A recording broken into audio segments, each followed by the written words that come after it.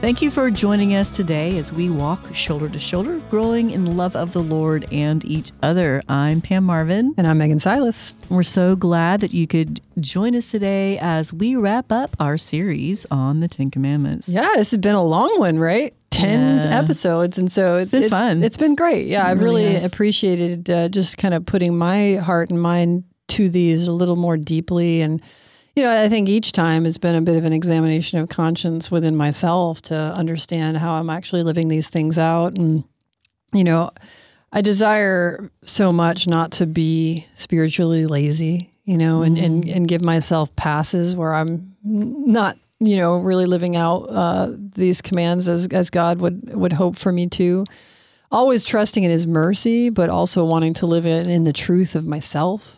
Yes. And so I think that's honestly what we've been hoping to try to encourage everyone as they listen to these commandments and the things that we've talked about and the different, kind of perspectives we've brought to them is to just really, look within oneself and just ask the Lord to reveal where are those places where, we still need refining and purifying of our intentions and our desires. And so this last one kind of wraps it up with, really ordered towards the material. All the other ones have been so focused on other people in general. Well, I guess this one really does seem analogous to stealing, though. Mm-hmm. But it's not coveting our neighbor's goods. So maybe we could just start the discussion by trying to parse out a little bit of how it differs from stealing. Okay. I'm ready. Well, I kind of think of it being similar to the way that don't commit adultery and don't covet thy neighbor's wife or husband relate to each other. So stealing is literally taking your neighbor's goods, right? Desiring something for yourself and making moves in order to make it your own in a very active way.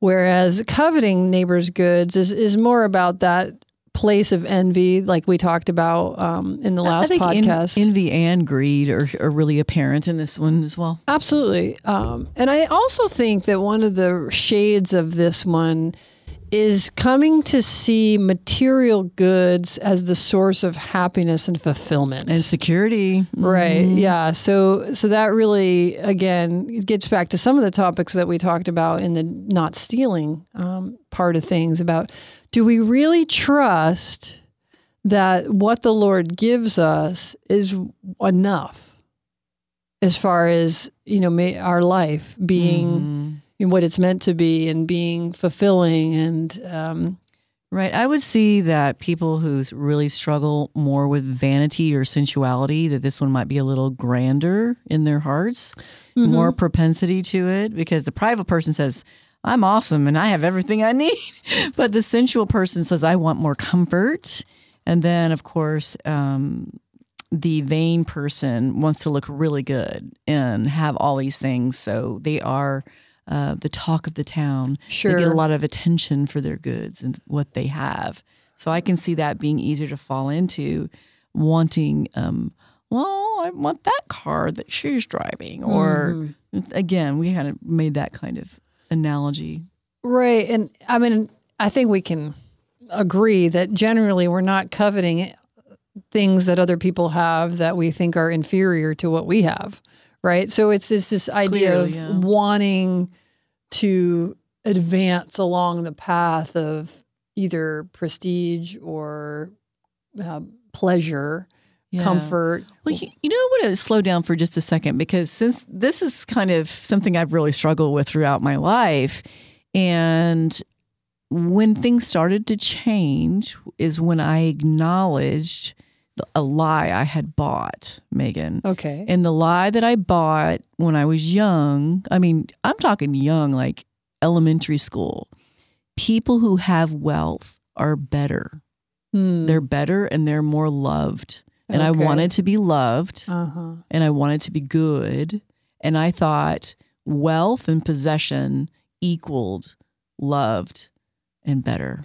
Yeah, that is definitely a lie of the enemy, isn't it? Oh, my goodness. But, how long was it I was in adulthood before I realized, wait, that's a lie. And then I've, spent a lot of time rebuking that lie. And that's what you have to, Megan often talks, my friends, about in the spiritual guidance, going back and digging in deeper as to where this is coming from. And I will encourage you to look at, well, did you buy a lie? Is there a lie behind that? Because once you identify that lie, you can start to unpack your sin tendencies. Right.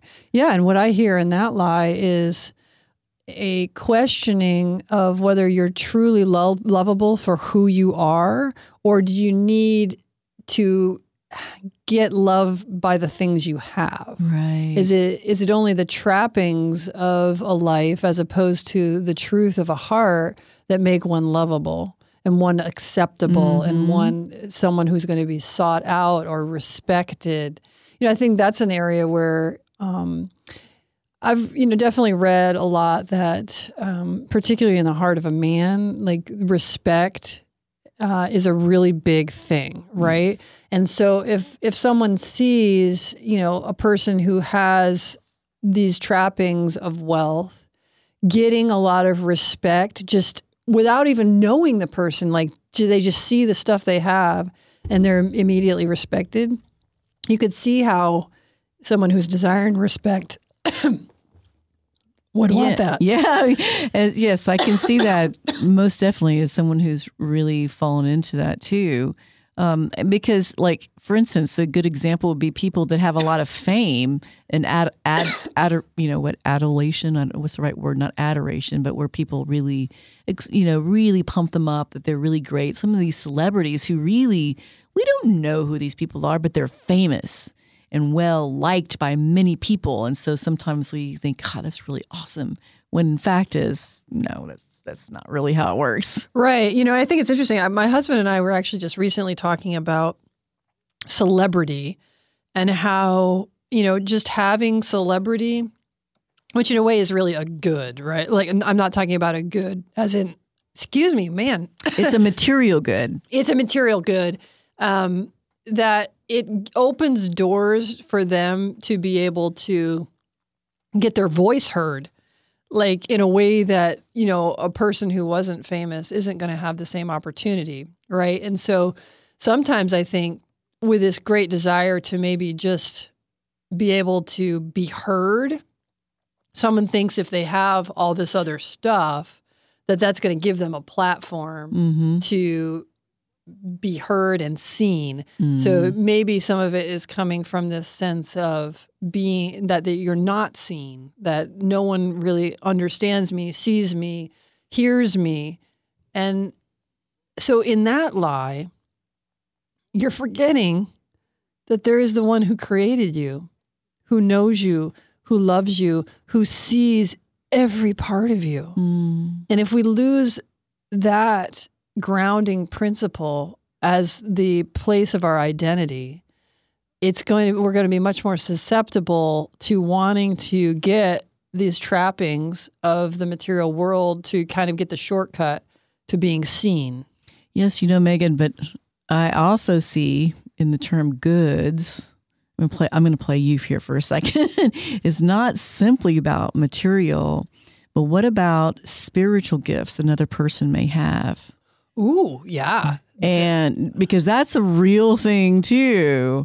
Absolutely. Like, I wish I had those spiritual gifts, but I don't. So you can see how someone could covet the spiritual gift. Like, I've so guilty of that too. Like, when I even started learning about spiritual gifts, all my friends around me had gifts that really materialized in the world with, administration or hospitality, things like that. And none of mine did. And I wanted those that people could see because it goes back to my vanity and da-da-da-da-da-da.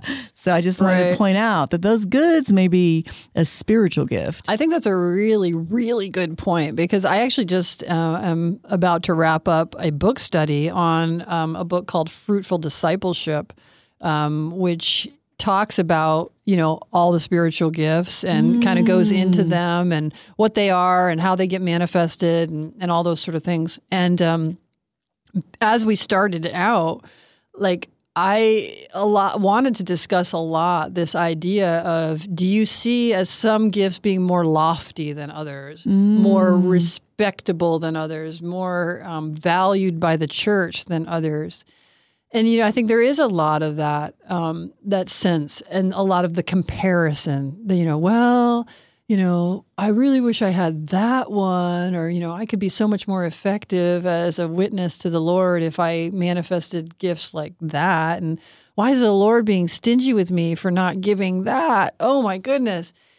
Which is such a sad place to be, because in the end, a gift of the Holy Spirit is like awesome, no matter what it is. And the truth of the matter is that the Lord gave you the ones He wanted you to have to do the work He wanted you to do. Exactly. And so if we start just, minimizing the gifts the Lord's given us and coveting the gifts of the other, we're not going to be doing the work we're meant to be doing. I don't think I necessarily covet it, but there is times where, I look and go, wow, that's such a cool gift.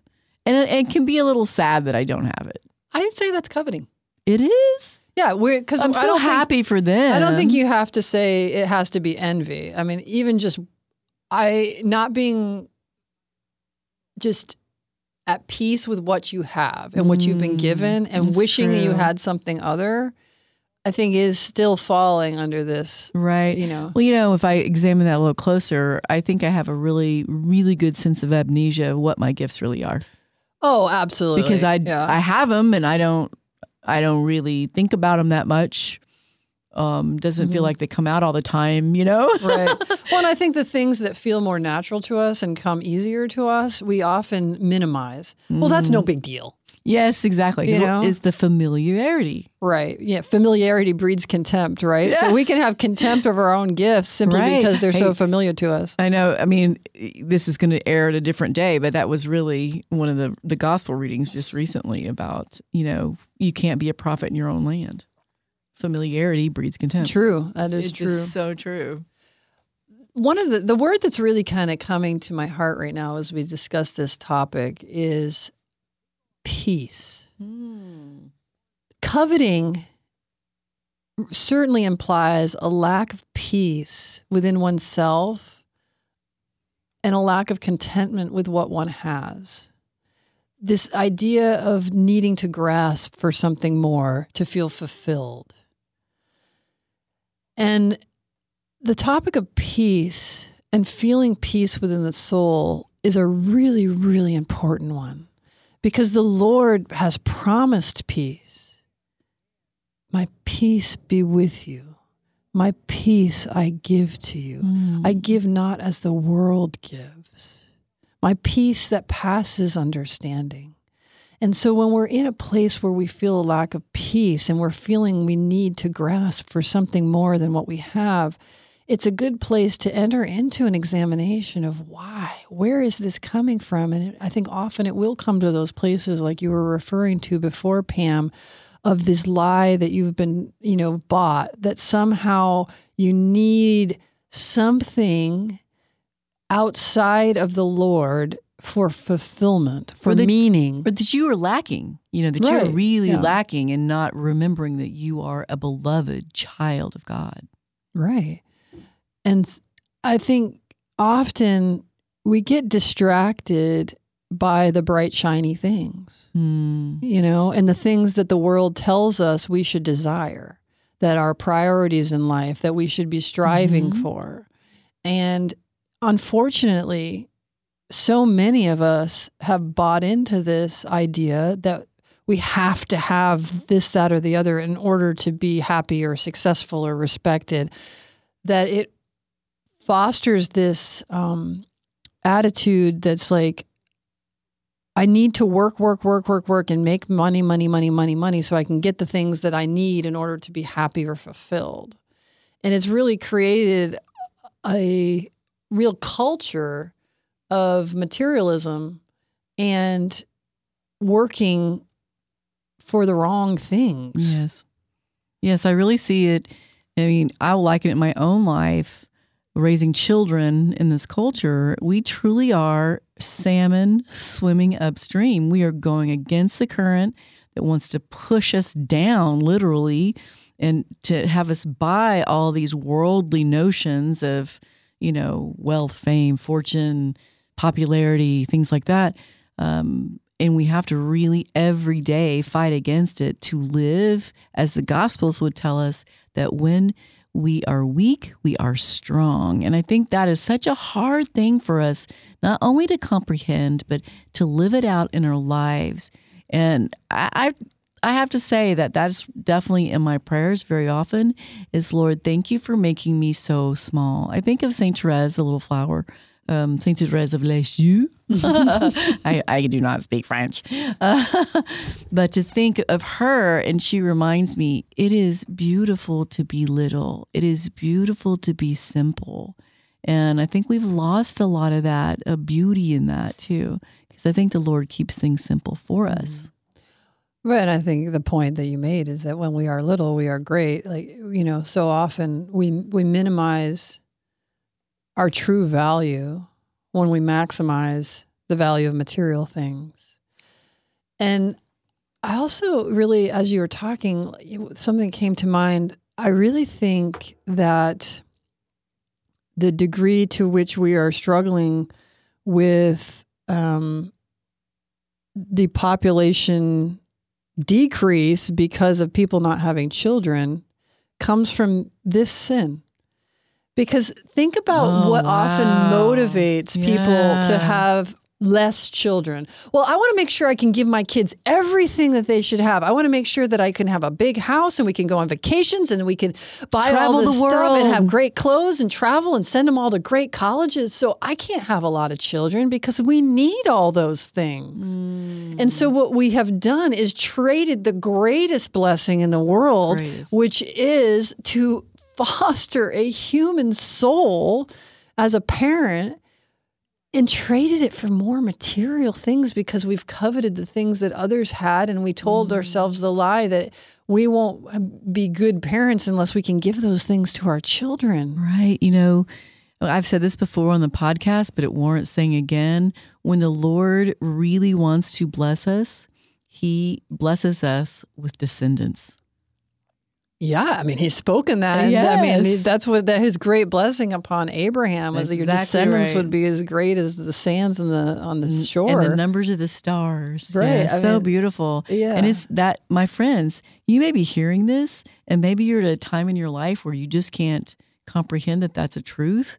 But believe me, with time and time on this planet and this culture, you'll see just how very true it is. So be fruitful and multiply. Amen. Amen. And, I've read one time, they did this big study of people who had, lived like really long lives and kind of interviewed them about, as they were approaching the end of their life, like what were their joys and their regrets and all this sort of thing. And the thing that emerged time and time again was the reality is they had wished they had spent more time with family and friends, and they wish often that they'd had more children. And it was the reality of the importance of relationships and the value of time spent with people that were loved that really gave life meaning.